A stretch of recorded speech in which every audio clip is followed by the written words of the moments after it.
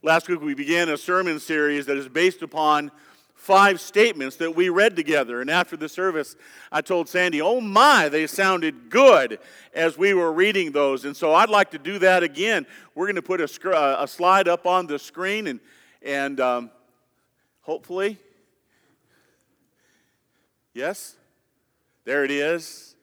Oh, these are good words. Would you read them with me? God is who He says He is. God can do what He says He can do. I am who God says I am. I can do all things through Christ. God's word is alive and active in me. And it ends with, I'm believing God. Oh, you sound good today. I'm so thankful to be here with you. And we're going to open up that second statement today by reading together the Gospel of Mark, beginning in the 9th chapter and the 14th verse. Mark 9:14. When they came back to the disciples, they saw a large crowd around them and some scribes arguing with them. Immediately, when the entire crowd saw him, they were amazed and began running up to greet him. And he asked them, what are you discussing with them? And one in the crowd answered him, Teacher, I brought you my son, possessed with a spirit which makes him mute.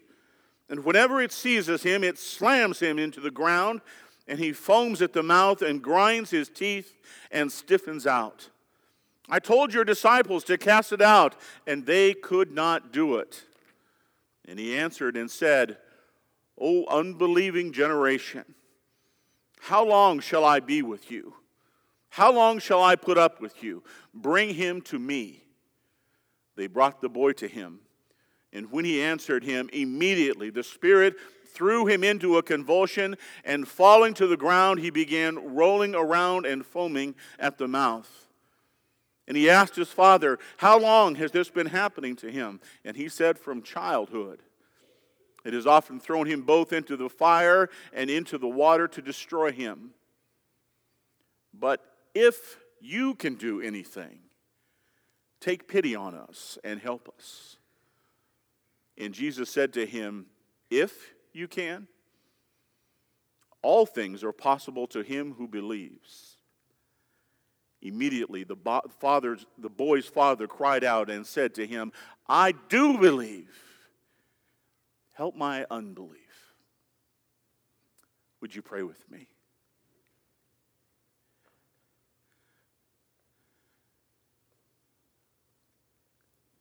Holy and gracious Father, we come to you with our own great needs.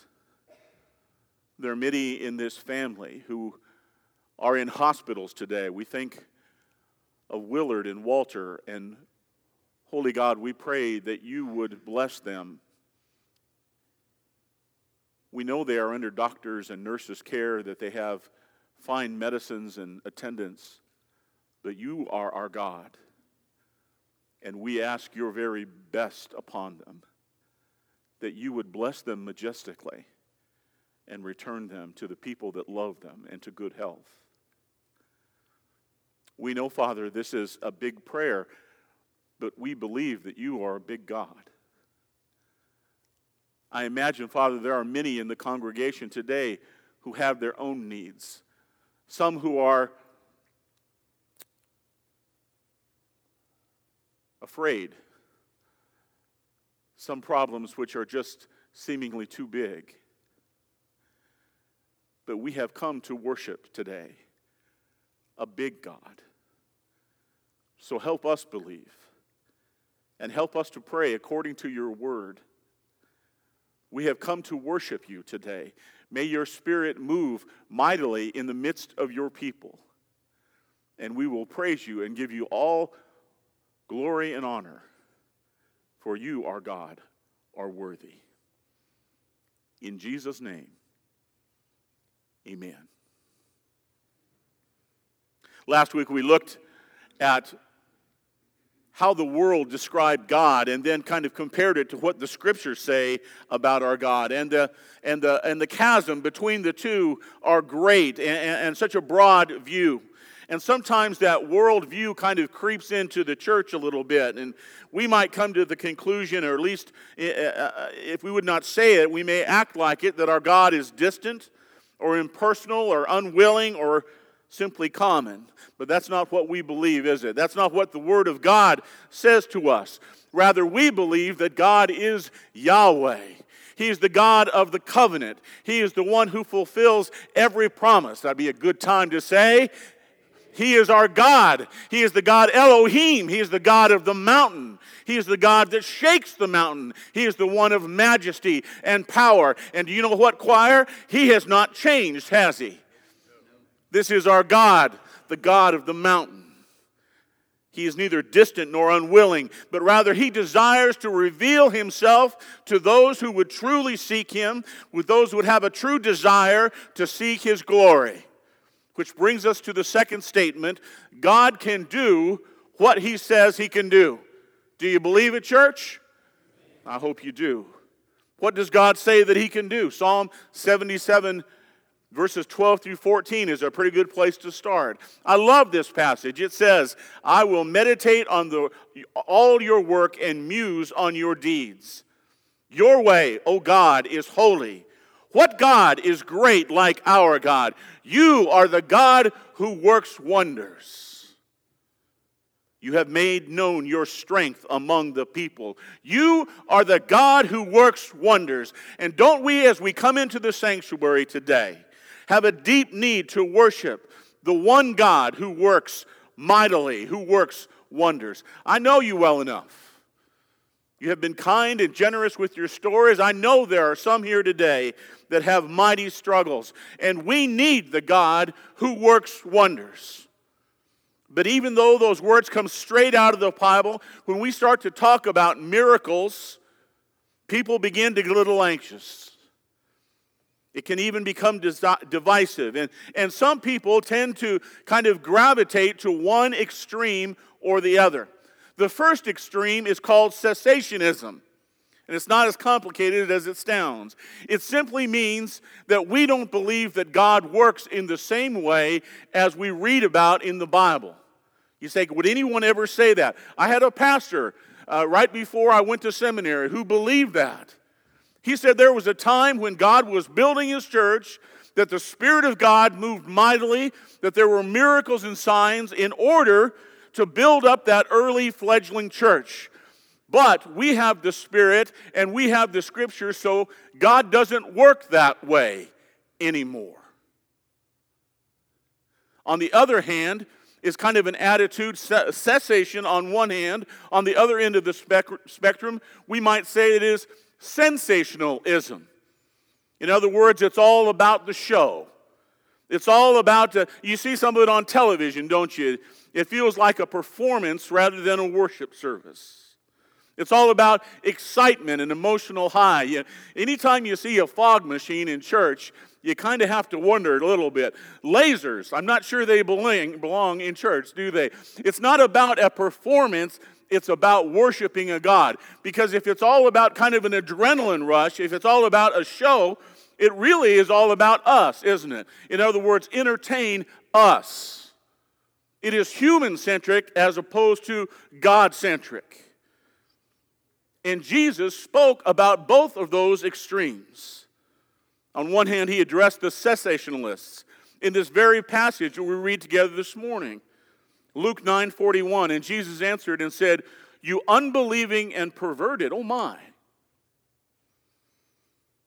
"you unbelieving and perverted generation, how long shall I be with you and put up with you?" Why did He chastise them?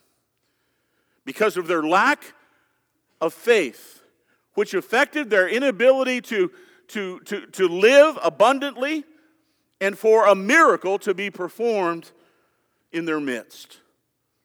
Now, on the other hand, He also addresses the sensationalists.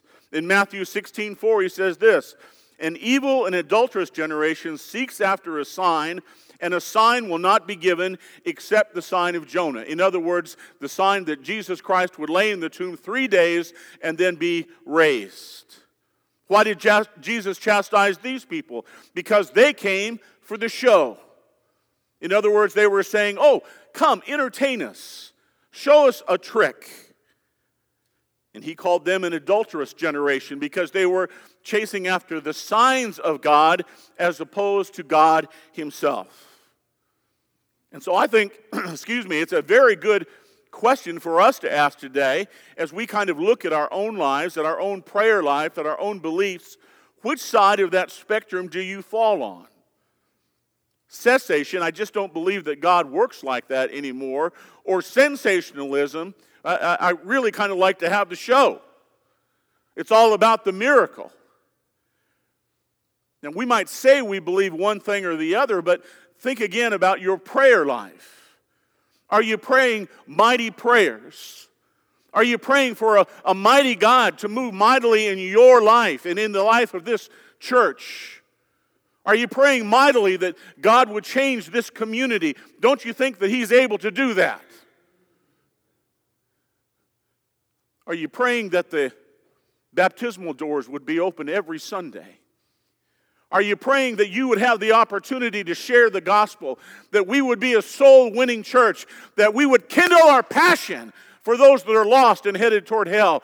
Are you praying great prayers? Are you praying great prayers like, Lord, give us the opportunity to take up a special offering just for the water bill that it's going to take to run that baptismal every week?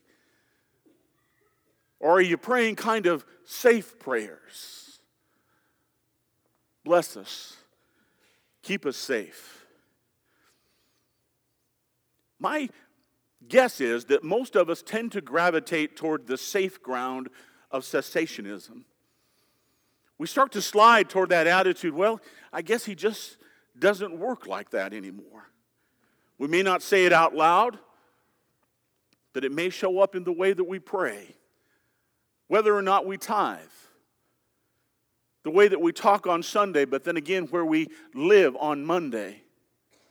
And you see that difference between the way that we say we believe on Sunday and the way that we act on Monday. If there's a difference, it can tear at us. It can chafe. It can rip at us. And you can hear that ache, that desperation in the midst of the crisis. This father who has a son who is throwing himself into flame. Can you imagine? In verse 23, it says, and Jesus said to him, if you can, all things are possible to him who believes. Immediately the boy's father cried out and said to him, I do believe. Help my unbelief. And there it is. I am so thankful for those words. Because the truth is that many of us live right in between there. Right in between, I believe, help my unbelief. Not knowing exactly what we should pray for or how much we can pray for, or afraid that we might pray for the wrong thing, or afraid to step out and just to be disappointed because the need are so great in so many of our lives and the stakes are so high. And so we just slowly slide towards cessationism. I guess God just doesn't work like that anymore. Of course, there's a problem with that, isn't there? The problem is the moment that we begin to take the miracles and the majesty out of God, we no longer believe in the God of the Scriptures. It undercuts our hope and it cheats the believer out of an abundant life of what God intended. So let me ask you again, do you believe that God can do what He says He can do? Maybe you're not ready to answer that yet. Maybe you have other questions like, well, why don't we see more wonders in our lives? Why don't we see more miracles? Have you ever wondered that? It's all right to confess it. Have you ever wondered, why don't we see more miracles in our life? You would not be the first generation to ask that question. Listen to the book of Judges. The angel of the Lord appeared to him and said to him, the Lord is with you, O valiant warrior. Then Gideon said to him, O my Lord, if the Lord is with us, why then has all this happened to us? Have you ever been there? And where are his miracles, which our fathers told us about, saying, did not the Lord bring us up from Egypt? In other words, why is there such a gap between our theology and our reality? Psalm 74:9, likewise, we do not see signs. There is no longer any prophet, nor is there any among us who knows how long. It's the same question, is it? We believe, help our unbelief. And finally, my favorite in Habakkuk 3:2.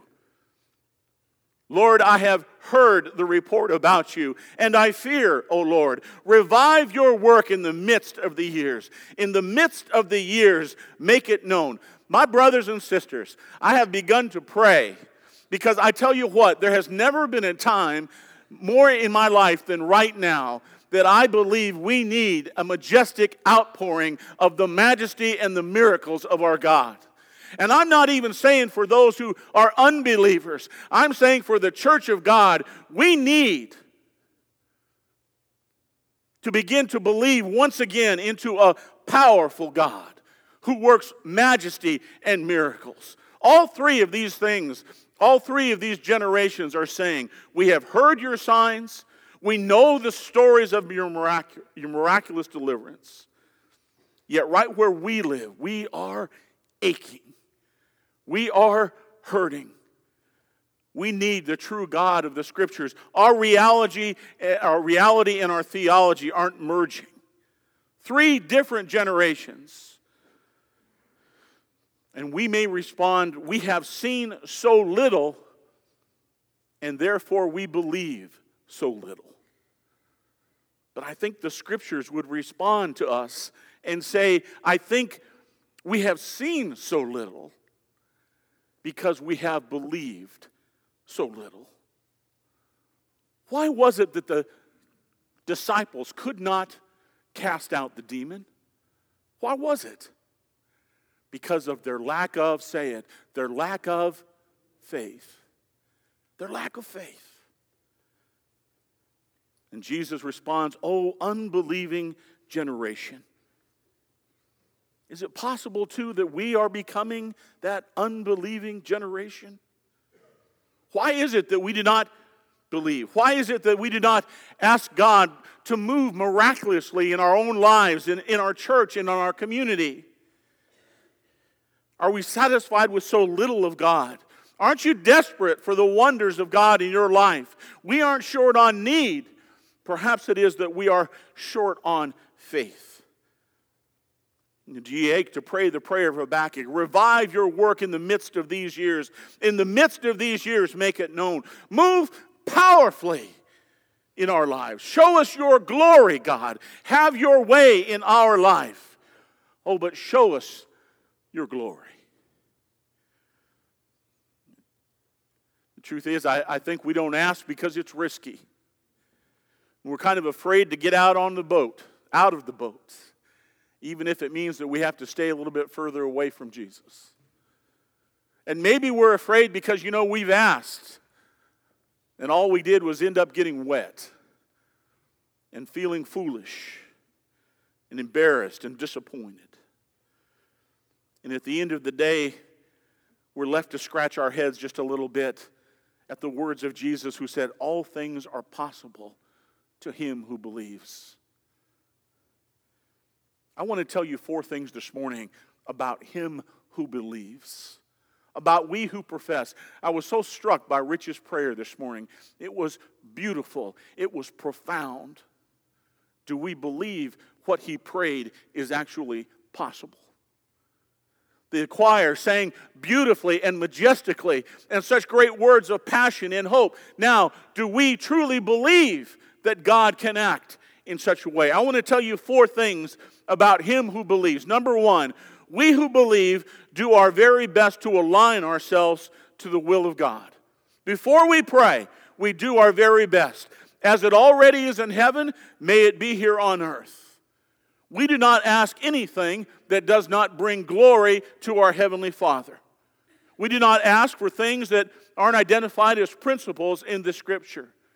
And then through prayer and fasting and watching and listening to the Spirit, we do our best to rest and abide in God's will. And then we pray boldly. We pray, show us your glory. Move majestically in the life of this church. I tell you what, look at all of the empty seats in this church. Is there a thing in the world wrong with saying, Lord Jesus, by your power, move majestically so that these pews may be full? Is there a thing in the world wrong with that? Church, can we pray that prayer with confidence? Can we step out of the boat, even if it's risky? Lord God, give us opportunities so that we might set us on fire, Lord Jesus, for you, so that we might share your gospel. Can we pray that? Because, Lord Jesus, and we're going to give you all of the honor, glory, and credit. It's not just about a show. It's about a passion for a mighty God. Can we pray that confidently? Are you willing to do it? Are you willing to step out of the boat? Are you willing to pray a big prayer and then let God use you as part of His plan? Is it all right to pray that? Is it all right to pray, ooh, I heard news this morning. No one won that big old lottery last night. $800 million. How many of you? Don't you dare raise your hand.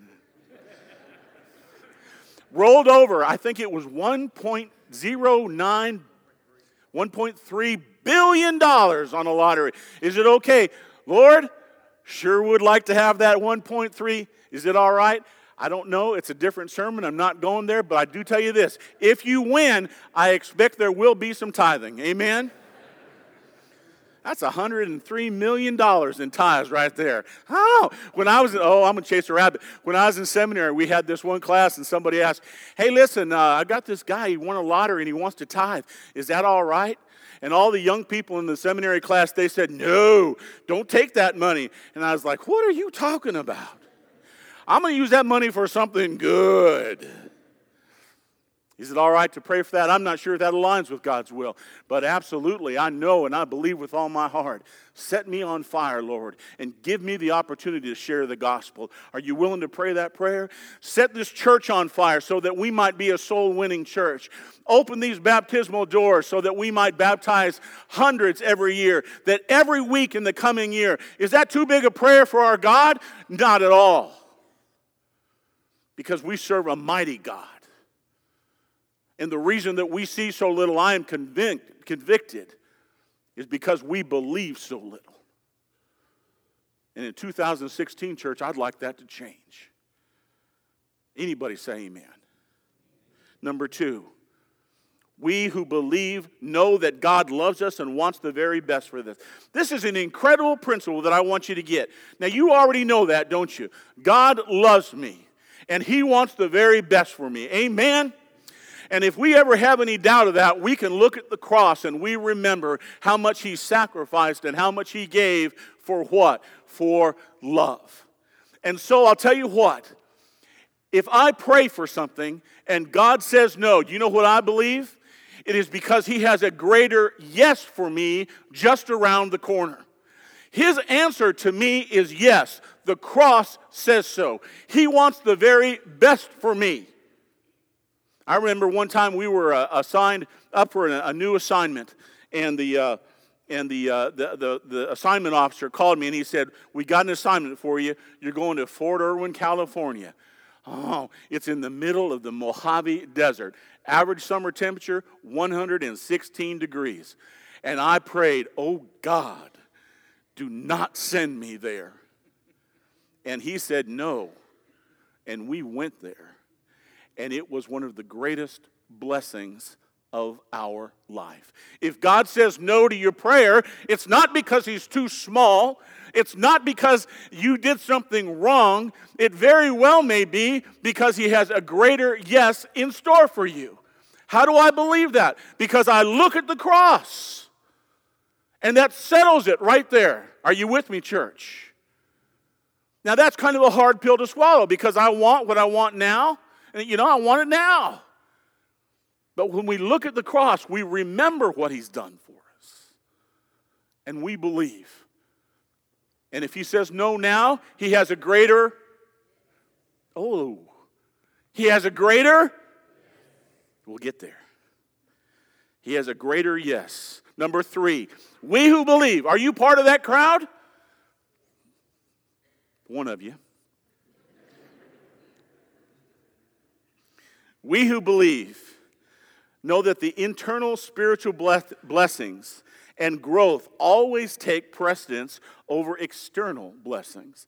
That's another huge principle of life. Listen to what the Apostle Paul says in Ephesians. Are you with me still? Say amen. Good. Ephesians, he says, "For this reason I bow my knees before the Father, from whom every family in heaven and on earth derives its name." Here's what he prays, that he would grant you according to the riches of his glory. How great are the riches of his glory? Pretty great. He holds everything in his hands. He owns everything. So I was looking at something today. He said, you don't own anything. God owns everything. He just he entrusts it to you for a while. Absolutely the truth. According to the riches of his glory, to be strengthened with power through his Spirit in the inner man. That's the priority. The riches of his glory, that's what he's praying for you, so that you may dwell in your hearts through faith. The inner man is always the priority. The most powerful things that God wants to give us are the refinement so that we might be changed into the character of his Son Jesus. And so sometimes I believe that God will say to us, no, you're praying for that physical thing, but the truth is, the answer is yes, because I am working out something in your spirit, in your life, so that you can be transformed into the image and the character of Jesus Christ. Tell me what could be better than that. Listen, if I got that one point, what is it? Some of you knew real accurately what the lottery was. I was so surprised by it. Was it 1.3? Now no one's going to say. It's $1 billion. Around it. Doesn't go as far as it used to, but what's more important, that you get that $1 billion, which is only for a moment, or that he changes you into the character of his Son, which will last forever? Now, again, that might be a little bit hard pill to swallow. But the truth is, if we would step back and say, this is going to last forever to be transformed into the image of Christ, well, all right then. So if I pray for this physical thing and he says no, I can kind of count on that he's probably working out something wonderful that is eternal. His desire is to transform us. And so we believe and pray boldly. I am yours. May your will be done in my life. Finally, number 4, we who believe know that God can do all things. Somebody say amen on that. Come on now. I'm going to say it again just so you can say amen again. You ready? We who believe know that God can do all things.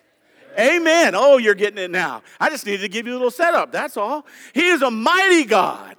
We serve a mighty God. And he promises to bless us not only spiritually, but physically as well. Listen to the words of Jesus as recorded in Matthew. Do not worry then, saying, what will we eat or what will we drink?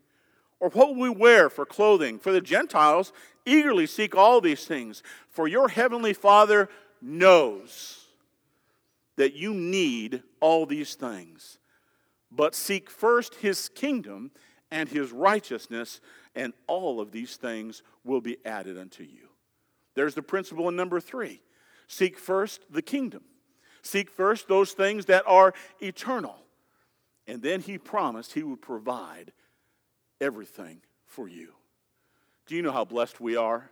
I laid down in my bed the other day, a king-size bed, and pulled a beautiful comforter up over, and I thought to myself, a few hundred years ago, if anyone looked at me, they would have thought I was a king. I look at my house, they would have thought I was royalty. Look at this. And we kind of complain about my soul, compared to the rest of the world, we are more blessed than anyone. But seek first the kingdom, and all of these other blessings will be poured into your life. Seek and pray. Father, I know you, and I know that you love us. Would you meet our needs in a wondrous way? Our spiritual and our physical needs? Heal us and protect us because we are yours. God can do all things as recorded in his living word. God does not change, and that's what we desperately need. And we desperately need it. I tell you, when that thought really began to kind of circulate in my mind was early November. It was actually late October, but about early November, there seemed to be so many crises in this church that it just about got overwhelming. There's one family that went to the hospital, and we're still continuing to pray for him. There was some good news in Willard's life. And then, he went to the hospital, and then there was another surgery that afterwards. And another family was struggling, and he's still in the hospital. And along the way, we had a loved one that passed and went home to be with Christ, and the family struggles with that. And there was financial issues, and there were some kids in the church that weren't acting right, and there were some spouses that weren't acting right, and it got kind of bad at one point in November, and I began to think, my goodness, and the phone would begin to ring, and as the phone rang, I would just sometimes look at the phone and just shake my head before I picked it up, because it got a little bit overwhelming. And that was the time when the Spirit started speaking to my spirit and saying, you know what, you can go to the hospital room and you can be a word of encouragement, but that's not their greatest need. And you can go and you can pray with them and you can hold their hands, but that's not their greatest need. And you can go and maybe make them smile for a moment, but that's not their greatest need. The greatest need for you and for me is a God who is mighty and majestic. The God who promised to keep every promise and has never failed. The God who not only is the God of the mountains, but the one who shook the mountains. The God who does not change.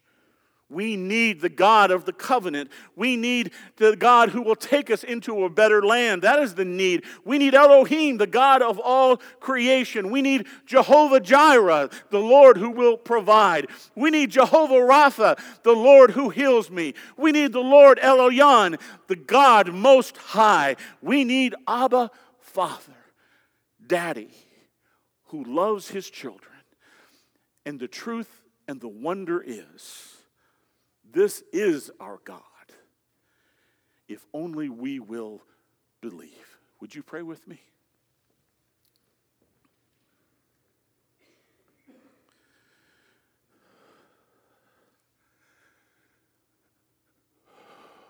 Oh Lord, who are we that we would even speak your name? Who are we that would not come on hands and knees before the King, before the one who has spoken all creation into being? You are our Lord and our God, and the only reason that we can come is not because of our goodness, but because of your greatness and because of your hesed, your long-suffering, your love, your patience. You are our God, and we need you desperately. Forgive us of our sins, Holy Father, and allow us by your grace to come to the foot of your throne. We pray for one another, for those that we have mentioned, for those that are sick, for those that are struggling. And we pray for your healing, because you are our God. We pray for one another, Father, that you would set us afire, that our passions would be rekindled, that we would love you like never before in this coming year, that you would identify, that you would set up appointments for us so that we might share the good news, and that our hearts, our blessings that we have received would overflow in our speech, that we would passionately share. We pray for the pews that are empty today, Father, that by the power of the Spirit you would draw many here, and we will do our best to love them and to care for them and to make disciples of them. We pray for the baptismal pool, that it would flow and overflow and be a blessing to many as they start their journey. And we promise, Holy Father, to do our best for you and to give you all of the glory. There will never be anyone here that says well, look what we have done. It is all about you and what you have accomplished. Help us this day to commit never to accept a little bit of you. But we pray humbly for your kingdom and your glory. Reveal yourself to us so that we might be enlivened once again. May there be a revival in our hearts, in our church, in our community. Let it start today. In Jesus' name we pray. Amen.